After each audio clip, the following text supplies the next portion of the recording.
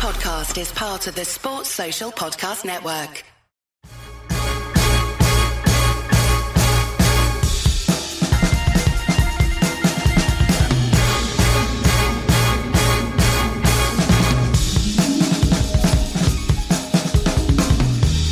Hello and welcome to the Nat Coombs Show. Good to have you with us, gang. I and Mike back in the house by popular demand, no less. And going a little bit left field today. We figured lots and lots of questions coming in on social media at the NC Show, Facebook, Instagram, Twitter, still no TikTok. So we figured let's do a Nat and Mike Mailbag Mayhem special. Well, it's what it says on the tin, kids. We will get into as many of your questions as we can over the next hour or so as well, of course, as leading off with the big news that Gronk is hanging up those size 16 cleats once and for all. Maybe not. Let's get down to it. Check in with the brilliant Iron Mike. I can tell you, listeners, those of you who are not watching the video over on our social channels at the NC Show, Iron Mike is not only back in the house, back in business, but is also rolling out the aviator shades. Those aren't aviator shades, but I'm surprised you recognized me. I figured with the glasses on, you wouldn't know who I was. And be like, Ollie, who is this guy? Who do we have on? It took me a while. It's been a long time since I've seen you, bro. It is good to see you, bud. If they're not aviators, what are they? They look quite Maverick. I thought they were a kind of nod to Maverick Top Gun. Yeah, no, they're like cool guy glasses. Cool guy. You say so yourself. That's the technical term. Yeah. Are you ready, Iron Mike, for Nat and Mike's Monster Mailbag? Yes, absolutely. That is what we're going to be doing today. Although, speaking of monsters. Yeah, well, hey, breaking news. It is something that I think we have been taken by surprise because of Brady coming back. And because of that, we thought, well, his partner in crime is definitely going to have one last dance, right? But Gronk retiring, when you heard the news, how shocked were you?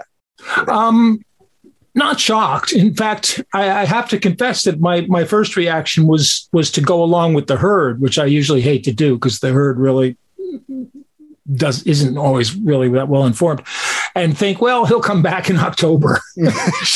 he'll get bored. Brady will call him up and say, Gronk, we need you back. And so, I would take it with a slight grain of salt. But Gronk is not as, what would you call it? Durable as he used to be? Oh, no, he's never been durable. He wasn't durable coming out of college, which is how the Patriots got him in round 2 because he had terrible back injury problems.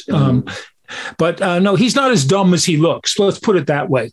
Gronk is very shrewd. I remember years ago an article about an interview with him where he said he hadn't spent any of his signing bonus money or any of his salary money.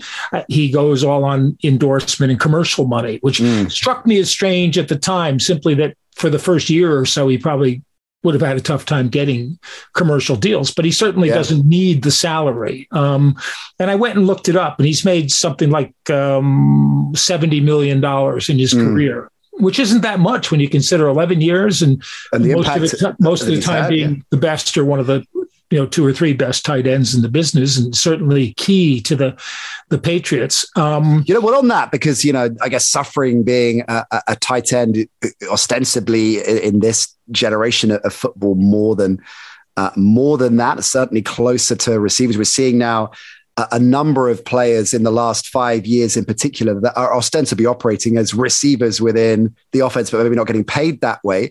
One of the things, if we're talking about the herd, that we keep hearing is, and often get here trotted out, he revolutionized the position, X revolutionized the position, and often it's misappropriated. In Gronk's case, do you think that's accurate? Absolutely not. You're right. It does get misappropriated all the time because people mistake individual performance for changes. And what Gronk was in a very real sense, as they say, was a throwback to the first tight ends. And in my mind, the first tight end is probably Ron Kramer of the Packers, but he was a tackle in college and he had some receiving skills. But he was basically a big guy. The next year is Mike Ditka comes into the league. Gronk is Mike Ditka. And Ditka was so effective because no one had come up with a way of defending tight ends. There were ends. And one end might be split, the other end might be tight. They might both be split, but that didn't happen. There would be a flanker who was more or less a halfback. And so the receiver who wasn't split was not covered by a corner. He was generally covered by safety. And these bigger guys just overpowered safeties. There was no way for them to defend. So Mike Ditka and John Mackey, Jackie Smith was in that group in the 60s. Pete Retzlaff, who was a converted wide receiver, was also there and had a couple of really big seasons. And what happened was obviously defenses realigned to that, but you still had anomalies, players who went along, the most obvious being Kellen Winslow, because he was quick enough to be used as a wide receiver or in wide receiver patterns by Don Coryell. And then, of course, you've got Tony Gonzalez and all. But Gronk was in the set was the next Ditka because teams had adjusted to playing tight ends, but the Patriots knew what they had, and they schemed their offense for mismatches. In other words, we'll run Gronk split, we'll run him in the slot, we'll run him at tight end, we'll run a formation around him. So they have to put someone on him that can't cover him, just like Ditka. And a safety was too small because he's 6'6", 265. A linebacker couldn't keep up because he could run and he had wide receiver skills, pass catching. And that's what made him so great. And good teams build their teams to the scheme that they want to run. They draft and sign players who fit their scheme, and good teams scheme to adjust to the players they have. They don't try to run a scheme their players get. The great teams do both, and not many teams can do that. But that's kind of what the Patriots did. And of course, when they had Gronk and Randy Moss, which was his first big year in 2011. How do you defense that? How do you match up with those guys? And they weren't the only threats on the team, but that's two huge matchup nightmares for defensive coordinators. And, I was looking, he was 5 times first team all pro, which I look at most of the time. What did your contemporaries think of you? I saw somebody had, Jason Witten is the third best tight end of all time. Well, twice he was all pro. So that means in 2 years, he was the best in the league. He was a Pro Bowler 11 times, which says something in itself. But, when you're talking about the best, you have to be the best in the league for a bit of time. And Gronk went to 5 Pro Bowls. Let's get that down between 11 and 17. All right. So in the space of 8 years, but in that space of 8 years, 2 of them, he only played half a season. And in each of those half seasons, if you prorate his yardage for he started, I think 8 games or played 8 games, started 6 or 7, you go over 1,000 yards in those. So basically he had an 8-year stretch of dominance when he was healthy.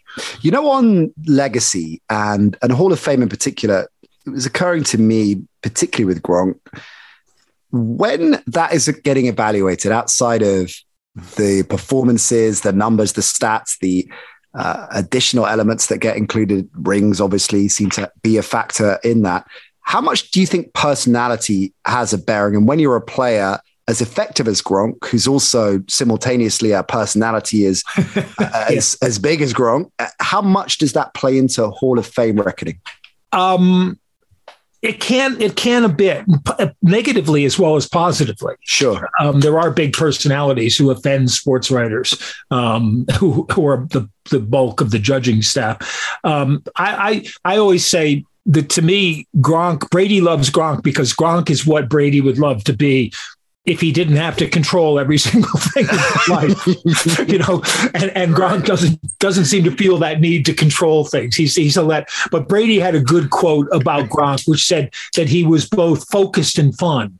So that Gronk's incredibly fun to be around, and all the time. But when it comes down to when you have to be focused, he's also incredibly focused. And, he's very hard to stop.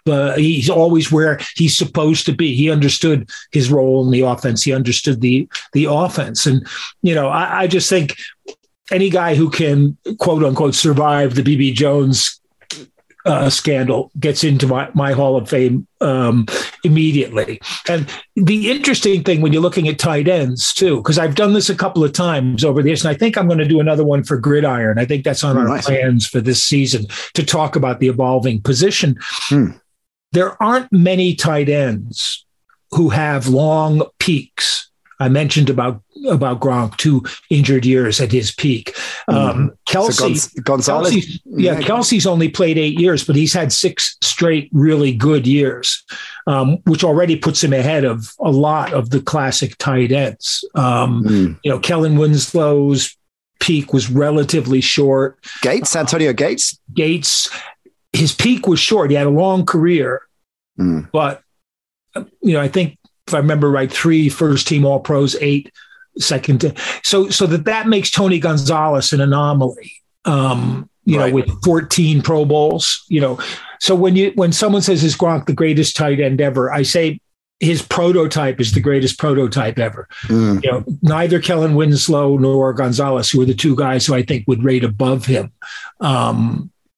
could block the way he does. So if you were going to have a tight end, you would want Gronk. In terms of how the career panned out because of the injuries and all, I think you can justify not having him as the number 1 guy. Maybe he passes Winslow as the number 2, but what Gonzalez did was so off the charts in terms of the whole career of great tight ends that, it's hard not to put him number 1. The other interesting thing, though, Tony Gonzalez averaged exactly 11 yards per catch for his career, and Gronk averaged exactly 15. Wow. That's a huge difference. Big jump. That is a massive difference.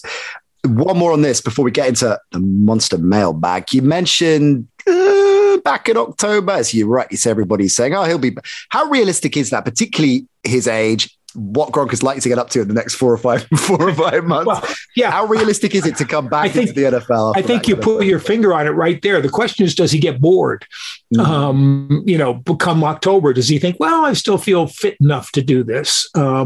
He only played 12 games last year, but he played a full season the year before. They sat him, I think, in the last game of the season. But it may be he's going to be in shape, that, although being in shape and being in game shape is not quite 2 different things. And do we know that for sure as well? I mean, 4 months in Reno, Mike, I think it could be. Also, you alluded to something with his signing bonus, as you rightly say, a number of players that go out and buy a Hummer, and he was smart about it. It reminded me, didn't OBJ negotiate his Rams deal in Bitcoin, which means he has had a terrible. Not necessarily the best move at the time. Maybe he bought the Bitcoin from Tom Brady. Yeah. I say in that same quote about Gronk, that same interview, he also said, I don't have expensive cars, jewelry, or tattoos. And I'm looking at him thinking, how expensive can a tattoo be? I mean, these guys have $70,000 cars and $100,000 chains and stuff like that. But how expensive can a tattoo be? I maybe have to give them more respect. Listeners, on that basis, that is another reason why Gronk is diametrically opposed to Iron Mike, because Mike has very expensive ink. He's got flashy cars. That's right. Actually, my version of ink is a Three Stooges t-shirt. You are wearing a Three Stooges t-shirt, which is a beautiful. The many faces of a knucklehead. And as Hamlet said, all the world's a stooge, and we but poor players. Pretty sure that's not the precise quote, but I'll go and look it up again. Just to be sure. I'd love to see Gronk do commentary. I just saw that Fitz more likely to do that as opposed to something like WWE. I don't know if he would want to sit under the constraints. He might well, but I just saw that's a really interesting point. That I wonder with the Manning's ESPN gig and the way things are evolving, whether there might be realistically a spot for Gronk. That's a good point. That would be a great kind of gig for him, and he and the Mannings would be a tremendous combination. But they could do the Gronks. They've already done TV with him and his 2 brothers. But I saw that Prime have hired Fitz. Have they? I didn't see that. Right. And Richard Sherman. Yeah, which is another good. That sounds to me like a good combination, and certainly better than Kirk Herbstreit. What's Kirk ever done to you, Iron Mike? Nothing. But I just don't see. I mean, he can't. As I say to one of my good friends, and as I say to a couple of other people in business, he can't do everything. This is fair, right? Let's get down to it. Ross, first up. Thanks, Ross. At the NC show, you got in touch with us. Facebook, Instagram, Twitter. Still no TikTok, but we're working on that, Iron Mike. We're working on that.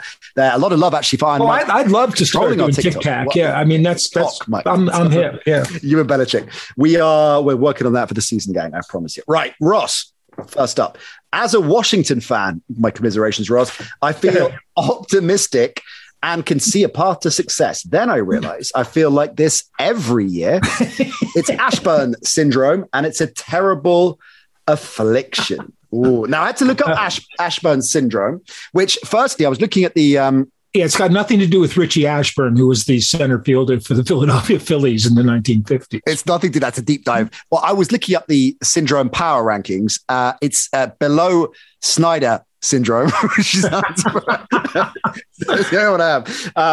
It's a phrase coined by J.P. Finlay and the Washington Talk podcast crew, and it defines a Washington fan who overvalues a player or coach because they've been programmed to compare it to a history of low standards set in play by Washington every year, as Ross said, every year. Now, where it comes from is Ashburn, Virginia, is where the Washington commies train now, and I think it's in the area where Dan wants to get land and have Virginia build a new stadium for him, which is why he fined Jack Del Rio $100,000 for his quotes about the insurrection trial. Your first name terms with Snyder now, apparently. Yeah, me and the Dan. Yeah, I mean, God, the list of stuff. Go Google it. There's the Washington, whatever it's called, the weekly underground paper did a thing on all of Dan Snyder's misdemeanors and crimes and things like that. It's an insane list, but and you get the owners who deserve in the NFC East, which, if I can put in a plug, in the current Friday morning tight end column, patreon.com, Mike Carlson, FMTE is an NFC East preview. And I go into these teams and the legacies of their owners, because you got Jerry Jones, you've got Dan Snyder, John Mara, the world's ultimate grumpy old man. John, they call me Mr. Mara. And Philadelphia, by comparison, is very low key. So, right. But anyway, because Ashburn is where they train, that's where everybody says, they're going to be really good. They're going to be really good. And then the season starts. Yeah, sure. I'm not sure in that. That's going to be an interesting, if not great, division. I'm not sure how good that they're going to be. I thought their draft was not necessarily that great. Dotson will probably play really well right off the bat. But see, if he does that's intriguing, right? Because with Scary Terry and Samuel, if Dotson does hit, it's a good group of receivers. But remember, it's Carson Wentz who has to. You've got a division basically where three teams are set at quarterback, but all three quarterbacks are basically indifferent, unproven. Yeah. And Wentz is now in the unproven category to me. And that's going to be their main difficulty. And one of the interesting things is how they and the Cowboys drafts went parallel. They both took tight ends in the 4th round.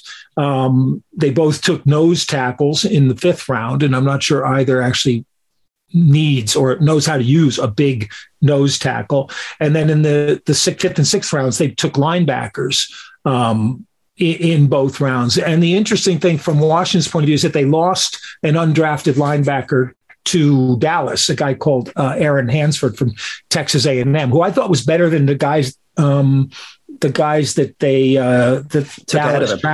Dallas drafted. Although I like Washington's drafted linebackers better. Just on the offense, because we haven't even talked about Gibson yet as well, where fumbles obviously an issue for him, but he's a strong runner and should have another strong season. The line protecting Wentz, the offensive line, where does that shape up? Because if that is on point, surely this is going to be one of the stronger offenses in the division. That's a huge if, though. Given where they stand, and they didn't really address it. Where I thought they actually might, because they had the chance to get Charles Cross. With the 9th pick before they traded down to get Dotson, I actually thought they were going to do that. They've tried to solidify it, which will help because Wentz needs a good offensive line. And they've also drafted I think Brian Robinson's a good fit for them because he's a big, powerful runner. And they can rotate through with Gibson. And if Gibson presumably is being sent up the middle less, he may fumble less.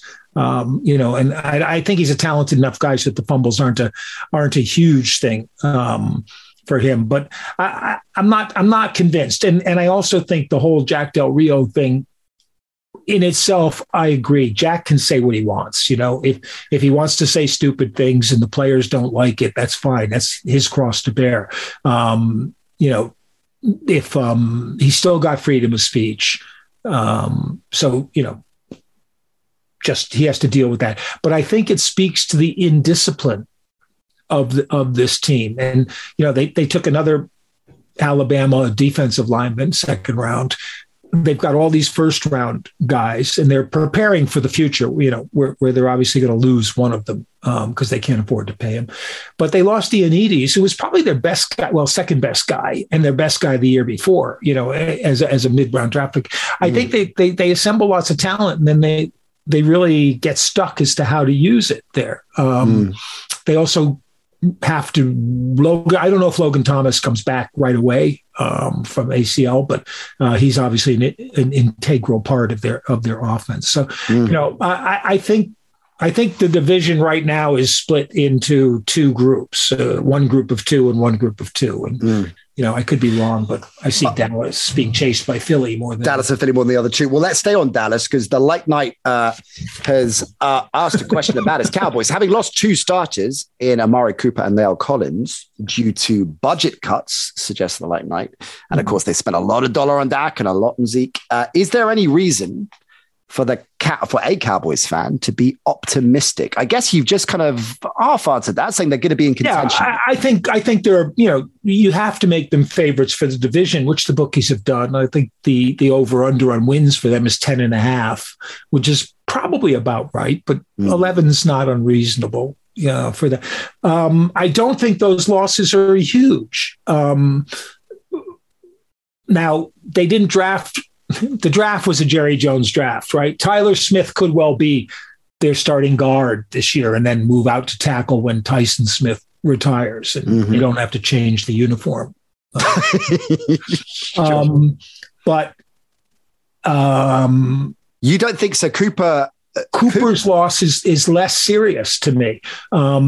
They got Michael Gallup. Yeah, They've got they love Gallup. Yeah. I really like Jalen Tolbert, the third round pick. Wide receiver, although he may take a little time to develop. It's not as easy. It's easier now than it was 10 years ago for a receiver to come in and play right away. They signed James Washington from the Steelers, who I've always thought was an underachieving guy. He never played the way I thought he would play with the Steelers. It could be in a different kind of offense. He blossoms. That would be the one thing to keep up. And they've got a bunch of big receivers, late draft picks and undrafted guys from the last couple of years, of whom one might pan out. I think Fehoko, the kid from Stanford that they drafted, is pretty good. And there's a guy called Brandon Smith who was pretty good as well. Could uplift. But Cooper was a comfort blanket for that. I mean, it's a very good safety reassurance. Sometimes he was and sometimes he wasn't. I mean, in a lot of games, he checked out. Where was he when they were in the playoff game?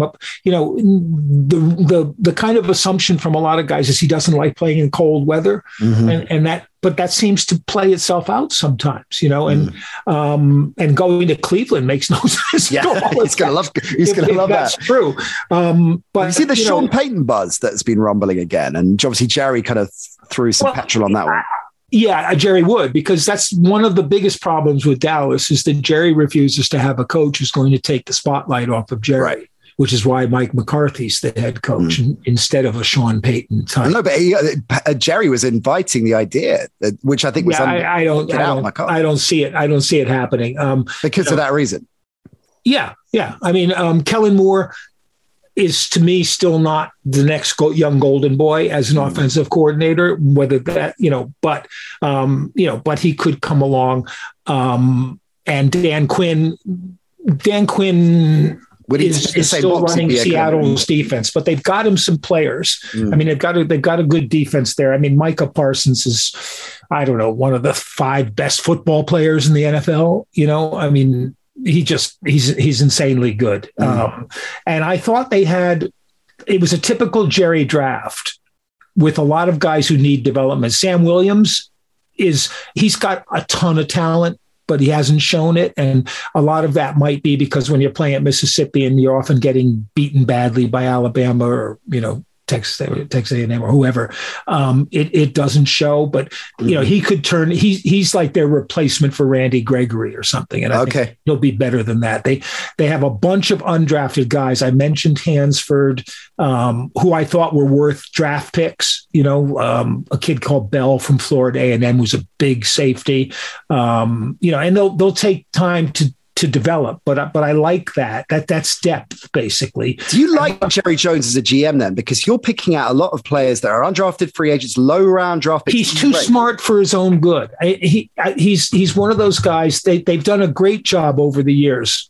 Tony Romo was undrafted.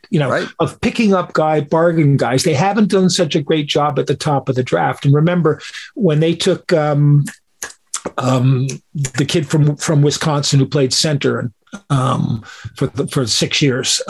When they took him, Jerry had to be persuaded not to take Paxton Lynch. They talked him into that. It was like the 29th pick of the draft or something like that. And this was a road-ready center who came in, and started and was the core of that line that Zeke ran behind, and Travis Frederick, you're thinking of. Travis Frederick, thank you. And he and Zach Martin were the core of that line in the early days, and Tyson Smith. If they could teach Tony Pollard how to pass block, he would start, I think, over Zeke Elliott. Well, I think he's now the better runner. Better option, yeah. Well, on Pollard, PFF were pointing out that he's in the top 3 running backs in the NFL for yards after contact, Pollard. Yeah, and they do a good job of getting him the ball in space, which helps, but that's what he's good at. And I'm not putting down Zeke Elliott, who's still, I think, a good weapon. And like I said, he's a much better pass blocker. You see him sometimes, saving Dak's butt in there. But, I don't see them losing that division. But I think they're like a flashy car that can't take the last lap of the long race, and I think that's Jerry Jones, basically. One more NFC East for you. I'm just going to roll in just before we move off the NFC East. Yeah, we're on a roll. Sticking with running back, Saquon. Do you think he's done, Saquon Barkley? Do you think we might see a reboot? He showed up at camp and looked fat. He's been hanging with Gronk in Reno. Is he done? That's a good question. Because God, I thought the Giants did a great job. And Brian Daboll, he may not quite fit what Brian Daboll wants to do, but he's certainly worth using because Daboll wants guys who are quick to the hole. And again, undrafted guy. They didn't go into running backs, but this guy Jashawn Corbin from Florida State is that kind of a runner. And you look up in Buffalo at what they had, and that's why they took Wan'Dale Robinson ahead of some other quote unquote slot receivers in round 2 of the draft, because Robinson's a runner. They'll run him the way Isaiah McKenzie plays in Buffalo. I thought the Giants, they did everything right. Thibodeau, although he got hurt in camp, but maybe not the best rusher, but certainly the best talent of the rushers. And again, I think the Oregon situation, he just didn't have. When they say he doesn't try every play, I think that's more of a game situation. Yeah. I thought Neal was arguably the best player in the draft, or the most NFL ready player in the draft. So he moves into the starting lineup, right away. They took Ezudu from North Carolina, who may well be able to start, but doesn't have to. Thumbs up from the. I think you can be optimistic with the Giants that they're headed in the right direction. I doubt that they make the big impact this year, because I think it's a team in transition. But I really like that they got 2 linebackers, because they need it for the defense they're going to run. And McFadden I liked a lot, but Darian Beavers in the 6th round, I think, may be one of the steals of the draft. He's a guy who played for UConn, so I saw him a bit. Even though it's a pain, it's torture to watch UConn play football. But then he transferred to Cincinnati when they had things. Look it up, kid. You just love players called Beavers. I know that, Mike. Hey, listen, we want to shout out, get well soon to Tony Torrance. It's kind of mailbag. Not technically a question, but he's. Is that Tony's the guy that Greg Robinson put the hit on, right? Greg Rosendahl put the hit on. Yes, indeed. So Tony, long-time listener. Cousin Greg, yeah. Cousin Greg, long-time listener of the show, Tony. He said, on Tuesday last week, I listened to the brilliant pod with Greg Rosenthal. I loved it as I cycled over 16 miles from Inverness to Nairn. It was fantastic. But sadly, later that day, I broke my elbow avoiding a pedestrian. So, Tony, unlucky. Get well soon, bud. There's nothing in Mike's suggestion that was a hit from Greg. No, I thought the pedestrian was listening to Greg. No, it was Tony on the bike.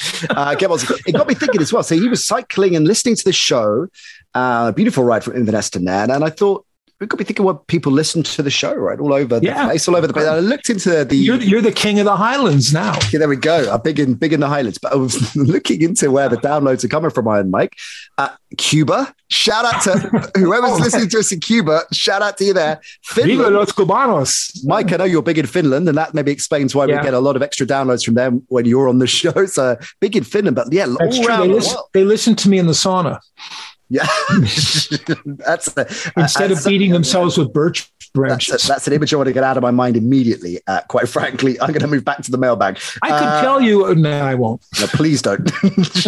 Let's get back to the mailbag. A wise choice. Let's do that. Kurt, hey Kurt, which teams might surprise us this season? Do you have any underdog picks? Yeah, it's funny because if I were making underdog picks, they were teams that aren't usually looked at as underdogs. Mm-hmm. But my underdog pick this year would be the Steelers. Interesting. Cool. And the Steelers made the playoffs last year, but just barely and probably shouldn't have. Yeah. But they're a whole new team now with Ben retired. Brian Flores is there to help out. On the defense. They've added some offensive weapons. I love any team that drafts Ironhead Haywood's son, who's listed as a tight end, but I wouldn't be surprised if he played fullback alongside of Derek Watt. Obviously, they have to resolve the quarterback situation. And, before pads have gone on, Mitch Trubisky has been fine for them and Pickett is coming along. And I know a lot of people like George Pickens, the receiver, a lot. Mm-hmm. So Pickett to Pickens would be the pick of the week, Because that is, speaking of decent receiving cores, if Pickens steps up, they've got Claypool, Johnson. That's, Yeah, Miles Boykin, who never really produced in Baltimore, but, you always like, if you can get a good guy from your division, they signed Gunnar Olszewski from the Patriots, but then they drafted Calvin Austin, who's, this little guy from Memphis who's got incredible quicks, and he'll probably do the kick returning. So I don't even know if Gunnar makes the team, although Gunnar everyone loves. But then Rufus by the sound of it is a big Gunnar fan. That's the neighbor's dog. Oh, it's not. Oh, okay. Well, yeah, he's neighbor's dog. What's the name of the neighbor's dog? Rufus is here at my feet. And he's being remarkably stum, yeah. What's the neighbor's dog called? Nala. Nala, big fan of Gunnar Olszewski. Yeah, Nala's very skittish and barks a lot. But the Steelers also, they signed Mason Cole and James Daniels for the offensive line. Right. And then on defense, they went berserk. Larry Ogunjobi from Cincinnati, which again, within the division, you like getting good players. Miles Jack of course, is going to be playing inside with Devin Bush. Levi Wallace, a really good cornerback. From Buffalo, Kazee, the old Falcons corner who moved to safety under Dan Quinn, but Dallas let him go. I think and again, I love looking at undrafted guys, but Chris Steele, who was undrafted from USC, probably goes into the rotation there, I think, before the end of the year. I almost guarantee he makes the team. And they took a kid called Tyree Johnson from A&M, who's probably too small or not strong enough, but he's a pass rusher. He would be a designated pass rusher from outside linebacker. Not that they really need one with T.J. Watt and Highsmith and Tuska and guys like that. But, I just think it's a solid team that they've really made more solid. And when you give Mike Tomlin the horses, he knows what to do with them. Now, it's a tough division. Baltimore with Lamar back should be better, and they've had a good offseason. Bulls will be good again. I'm not sure the Browns with all the kind of turmoil. We're going to hold your thoughts on them because we'll come back to the Browns in a minute. Okay. So that is a really interesting argument, and as I hear it, I'm buying into that. I mean, as you said, defensively, and you mentioned the Flores signing, that's a genius move. Yeah. And Trubisky could be one of those players, kind of like Wentz, where everybody thinks he's done, written off, maybe a career backup in that 27 to 32 hinterland. But hey, this could be the making of it. He had a winning record, and went to place with the Bears. And in retrospect, those were not very good Bear teams. Offensively, certainly, yeah. Yeah. So, I mean, if you said, can they go 9-8 again this year with Trubisky instead of Ben, I would say, yeah. Yeah, sure. Arguably an upgrade in kind of final season Ben. I am going to stick with the Saints on that. I called them, and then cousin Greg also went. It's a good call too. Yeah. I mean, I'm really big on Jameis this season based on what we saw last year. And I know the obvious absence of Peyton could be significant here, but he showed that a composure and maturity that surprised. But although I say surprised, the fact he took the gig in the first place, Mike, the fact he took the gig for like $1 million and change, was prepared to sit there as the backup, I think demonstrated his commitment and his maturity, professionally speaking. And so in a way, it's no surprise that we've seen him evolve as a player in that respect. Definitely, when I look at the early era Jameis to latter era, definitely, if I look at my life, closer to 24 to 32 Nat as opposed to 16 to 24 Nat. But Jameis didn't presumably dye his hair blue, which I once did and was suspended from school for. Yeah. So I'm going Saints there. Hey, Kurt's doubled down though. Has he? I agree with you, and I mean the question is, they've got one hole in the offensive line, which James Hurst was signed to plug. He's not great, but he's passable. And then they drafted Penning, who, I think will probably develop into a good one. Olave and Jarvis Landry. Yeah. All of a sudden they've got, if Michael Thomas is back after 2 years off, and healthy, that's a tough top three to defend. And I agree with you about Jameis. He showed a lot last year. Mm-hmm. And, I don't think, I think that without Peyton, he will still be okay. Yeah. I think there's such a system in there that they'll be able to keep his progression rolling. And you got Kamara as well, who's got to be in, if you're talking about Parsons as top 5 players in the NFL, Kamara for me would be top 5 offensive players that can make something happen when nothing's on, right? So even if Jameis is and of course they got Matthew and Marcus May to play safety now. I love that too. They always see. I don't know how they do it, but how they manage to bring in players all the time. Kurt doubles down with his questions, and I like it, so we're going to give him a chance to double down. 2 for 1. 2 for 1. Can Baker Mayfield take the Panthers to a deep playoff run? Now, deep is ambitious. Question is no. Answer is no. Okay. Longer answer, I don't think he plays for the Panthers. I think this is just agents making, we're close to a deal. It doesn't quite make sense unless, because of his time in the Big 12 or whatever, Matt Rule is in love with Baker, and thinks Baker would make a team. They would have to. I can't see them keeping both guys. That to me makes no sense. And maybe Cleveland would want Sam Darnold as an emergency position, ahead of Jacoby Brissett. I don't know. But I think Baker, the most intriguing idea to me is Baker being traded for Jimmy G to the Niners, which would solve both teams' problems and save San Francisco $6 million. A chunk of change. Where does Jimmy G go? Jimmy G goes to Let's and then he just flip him. Okay, he starts in case Watson. Not in case. When Deshaun gets suspended. So Richard asks, and you alluded to the Browns earlier, so let's go there next. Richard, what's more likely? Which is more likely? Deshaun Watson's career doesn't ever get going again, or he leads the Browns to win the Super Bowl and everything gets forgotten?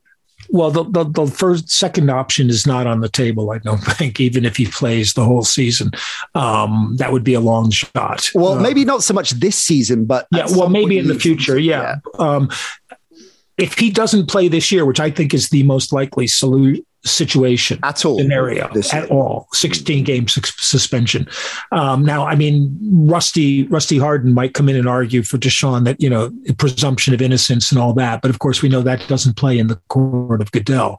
It's just the perception and public perception. And the more that we learn about it, the worse public perception gets. The whole business with the criminal charges how he dodged them seems really lucky to me. I mean, Harden is a high profile lawyer, and he obviously, I don't know, game the system, shined the DAs in in 3 of those 4 cases, and the other jurisdiction just went along with the other ruling. Mm-hmm. But the buildup of testimony and the additional cases and the complicity now of at least some people, if not the Texans organization. But he was handed a non-disclosure agreement to give to the masseuses by the head of security of the Texans, who also gave him a place to have the massages privately on their own. And Mike, I was thinking of there's a parallel here, of course, with Michael Vick, and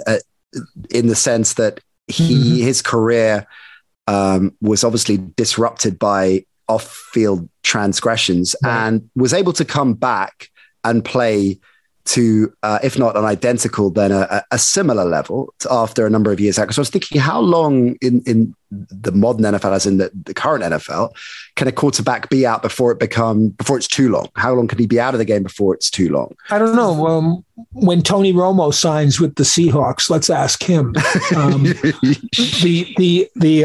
Brees, surely, when he signed. Vic came back and played pretty well, and was fortunate, I think, that Andy Reid, to be coached by Andy Reid at that point, who had a very good idea of how he should be used, or what they could do with him. Right.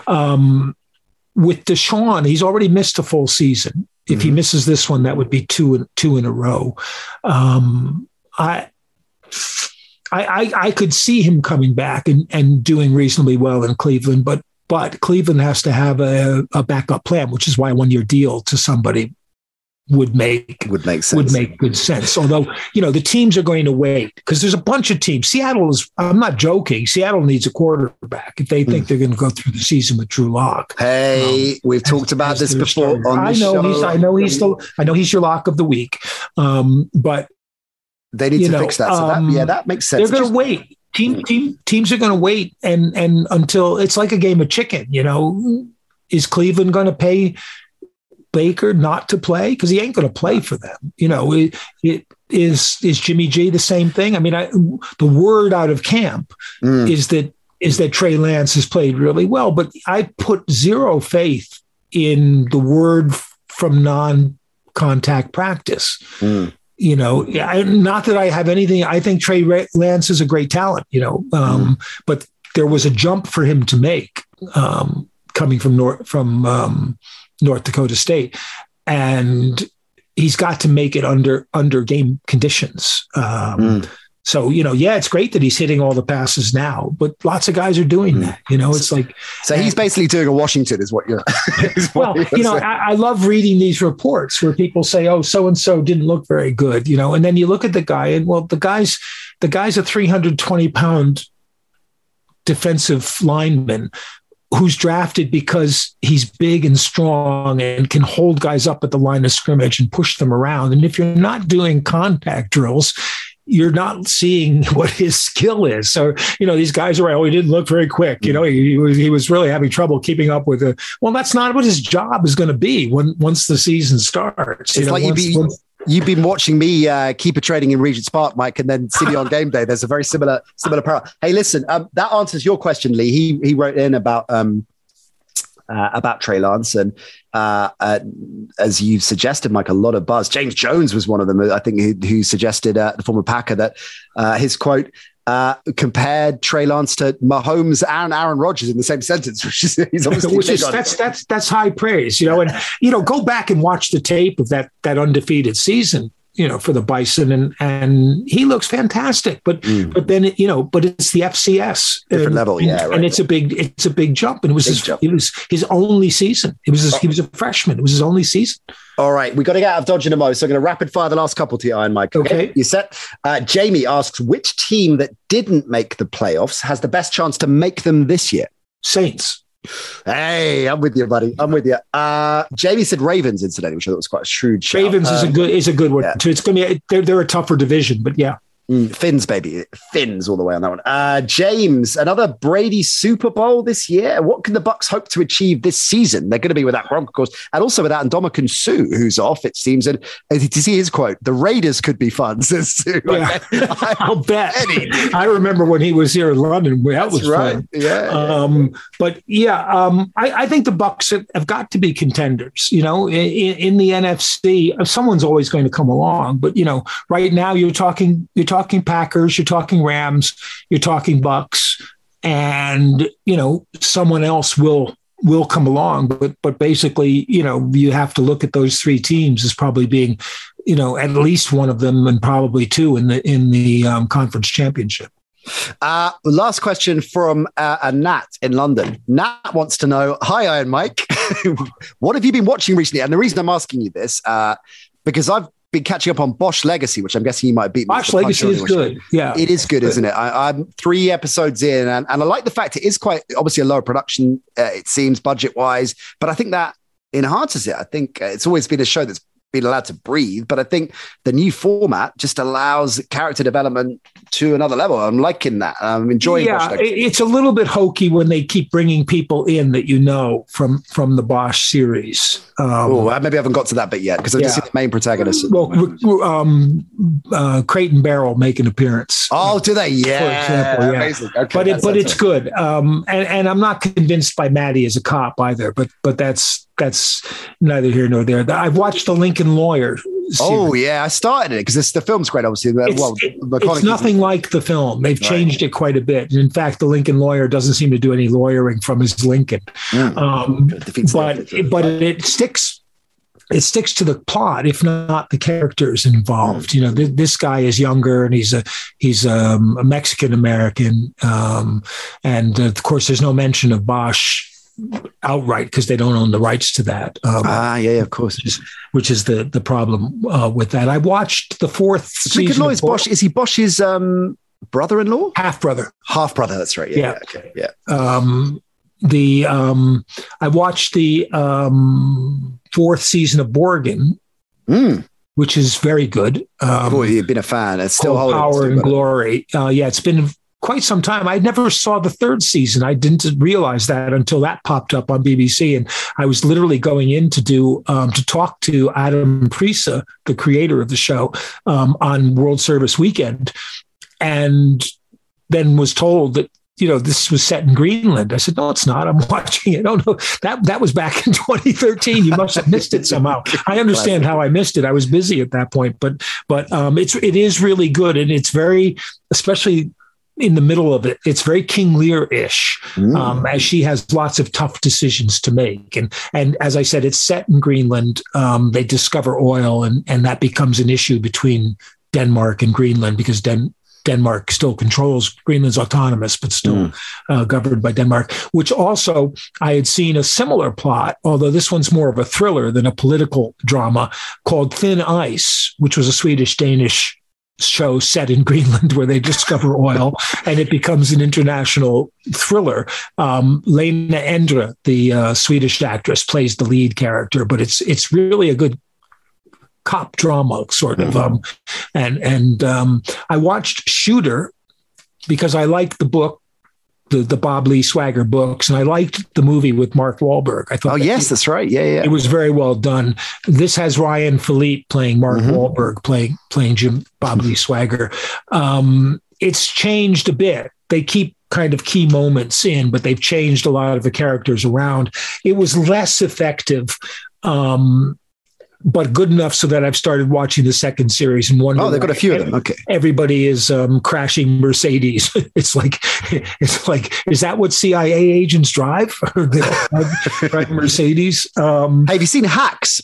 Hacks is my recommendation. No, but I've had that recommended to me by somebody else. Terrific. Gene Smart plays Deborah Vance, who is a Joan Rivers type. So comic, has been around 3-4 decades, in a residency in Vegas, effectively resting on her laurels, feels very outmoded. And it's an odd couple kind of setup where she gets, for all kinds of different reasons, partnered up with a young hipster gunslinging writer who they share the same agent, who takes the gig punching up gags for her reluctantly because of an inappropriate tweet the young writer's put out that's kiboshed her career, short-circuited it for the time being.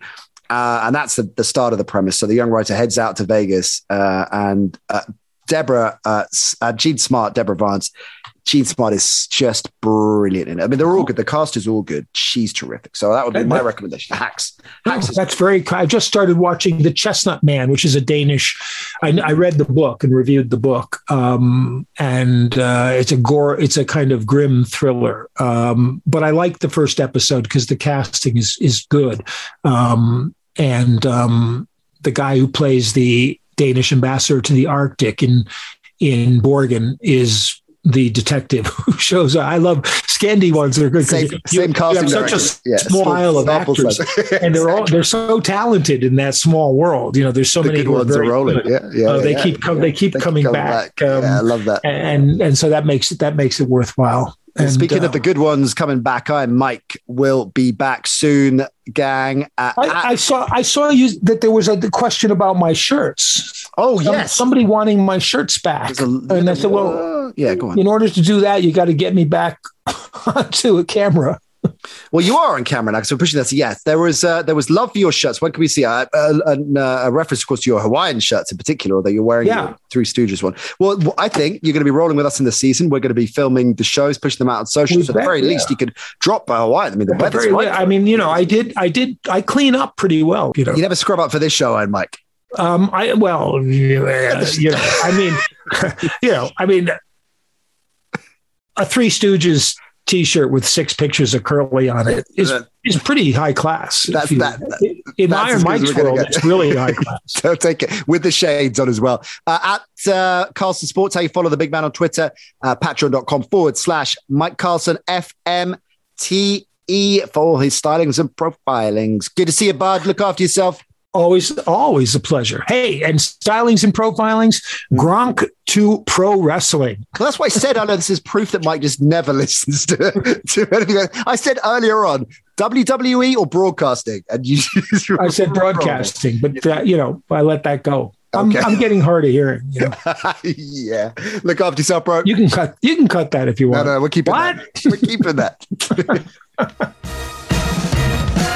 He's back. He's great as ever, and he will be back on the show in due course. You can guarantee that because, of course, I am Mike, part of the All-Pro lineup here on the NC Show. Speaking of which, if you haven't listened to it already, Greg Rosenthal in the vault. That's from about a week ago. Most recent episode before this one. So go check that out. I want to give a big shout out to our friends at DraftKings and tease the fact we got a brand new fantasy show coming your way ahead of the new season. We're set. We're going to get your fantasy game on. Ollie and I will be checking in soon with some more Edge Rush, some exciting developments with that show as well. Ben and College Days, of course. Sure, we'll check in with J Bell, OC, and many of your other favorites very, very soon. So keep it here with us on the NC Show. You can follow us on the social channels, Facebook, Instagram, Twitter. You know the drill by now. And all of you who have subscribed to us, whatever platform you're listening to us on, we really appreciate that, particularly those crew that have given us a big up over on the respective channels. I know you can leave a star review on Spotify, and we appreciate 4.9 on Spotify, 4.9 out of 5. We'll take that. Whoever, I mean, what does that mean? Did someone give us a 3-star? And that took us down, or even a 4-star. Maybe they pressed the wrong button. That could have been what it was. I mean, we've all done that, right? Maybe they meant to click 5. I want to give a shout out on iTunes. Liz Kelly never misses a show. She says, credit to all the team. Even to Propo, Liz? Yeah, of course to Propo. He's the brains of the operation. Rapping Forte, love the handle. Great show, best insight into NFL. Great hosts and guests, if we say so ourselves. Well, we don't, because Rapping Forte said that as well. And here's one from CK. First listen, new listener. Big shout out to all our new listeners. As expected, I'm not going to read this out. It's going to be so ridiculous, bigging myself up. But he does love the American accent cropping up from time to time.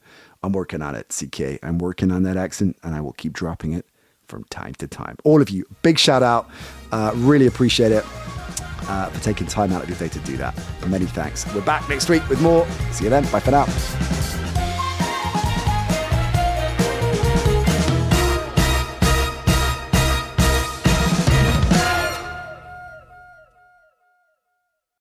Sports Social Podcast Network.